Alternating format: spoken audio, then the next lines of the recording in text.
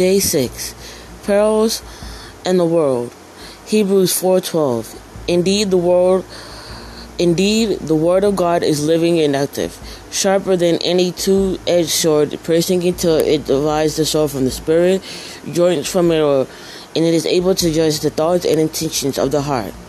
Scripture, as we've seen, is a many-sided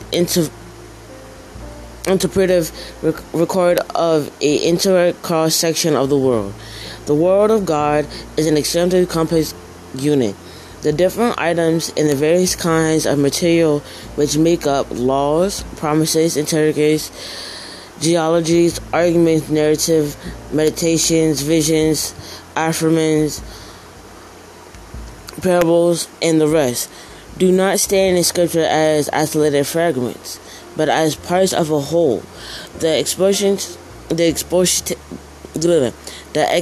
of them therefore involves exhibiting them in a right relation both to the whole and to each other. God's word is not presented in Scripture in the form of a theological system, but in the midst of being stated in that form and said, indeed, requires to be stated before we can probably grasp it that it is a whole.